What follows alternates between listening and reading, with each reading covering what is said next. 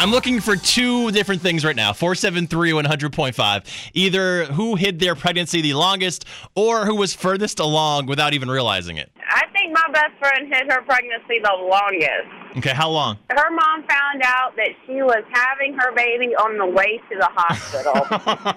Yeah, it doesn't really get much closer than that, does it? No. She only gained 15 pounds through her pregnancy, and she was so scared to tell her parents because she wasn't married. So her mom calls me and my other best friend and was like, hey, I'm at the hospital with Sarah. Do you know why I'm here? And we were like, do you know why you're there? Yeah. Hey, answer to your question. I was 6 months and didn't know I was pregnant. Wow, how is that possible? Well, I was on the Depo-Provera shot and didn't know, lost weight, everything. Went to the doctor and she goes, oops, you're pregnant. Wow. So all the opposite things happened and you're like, oh. Yeah, so it was a very short pregnancy. Surprise! Yeah, surprise on me, big time. Hi, I was calling about the longest pregnancy. Either the longest you hit it or the longest you went without realizing it.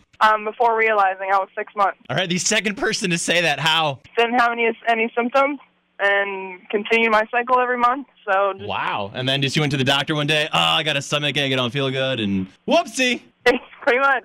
All right, thank you for sharing. It's Hot 100.5. You've got one too? My friend was almost 8 months pregnant, and the only way that she found out was after her car accident. The hospital called her back. Oh, hey, we got your x-rays here. Everything looks okay, no broken bones. Oh, and you're pregnant. Yeah, pretty much.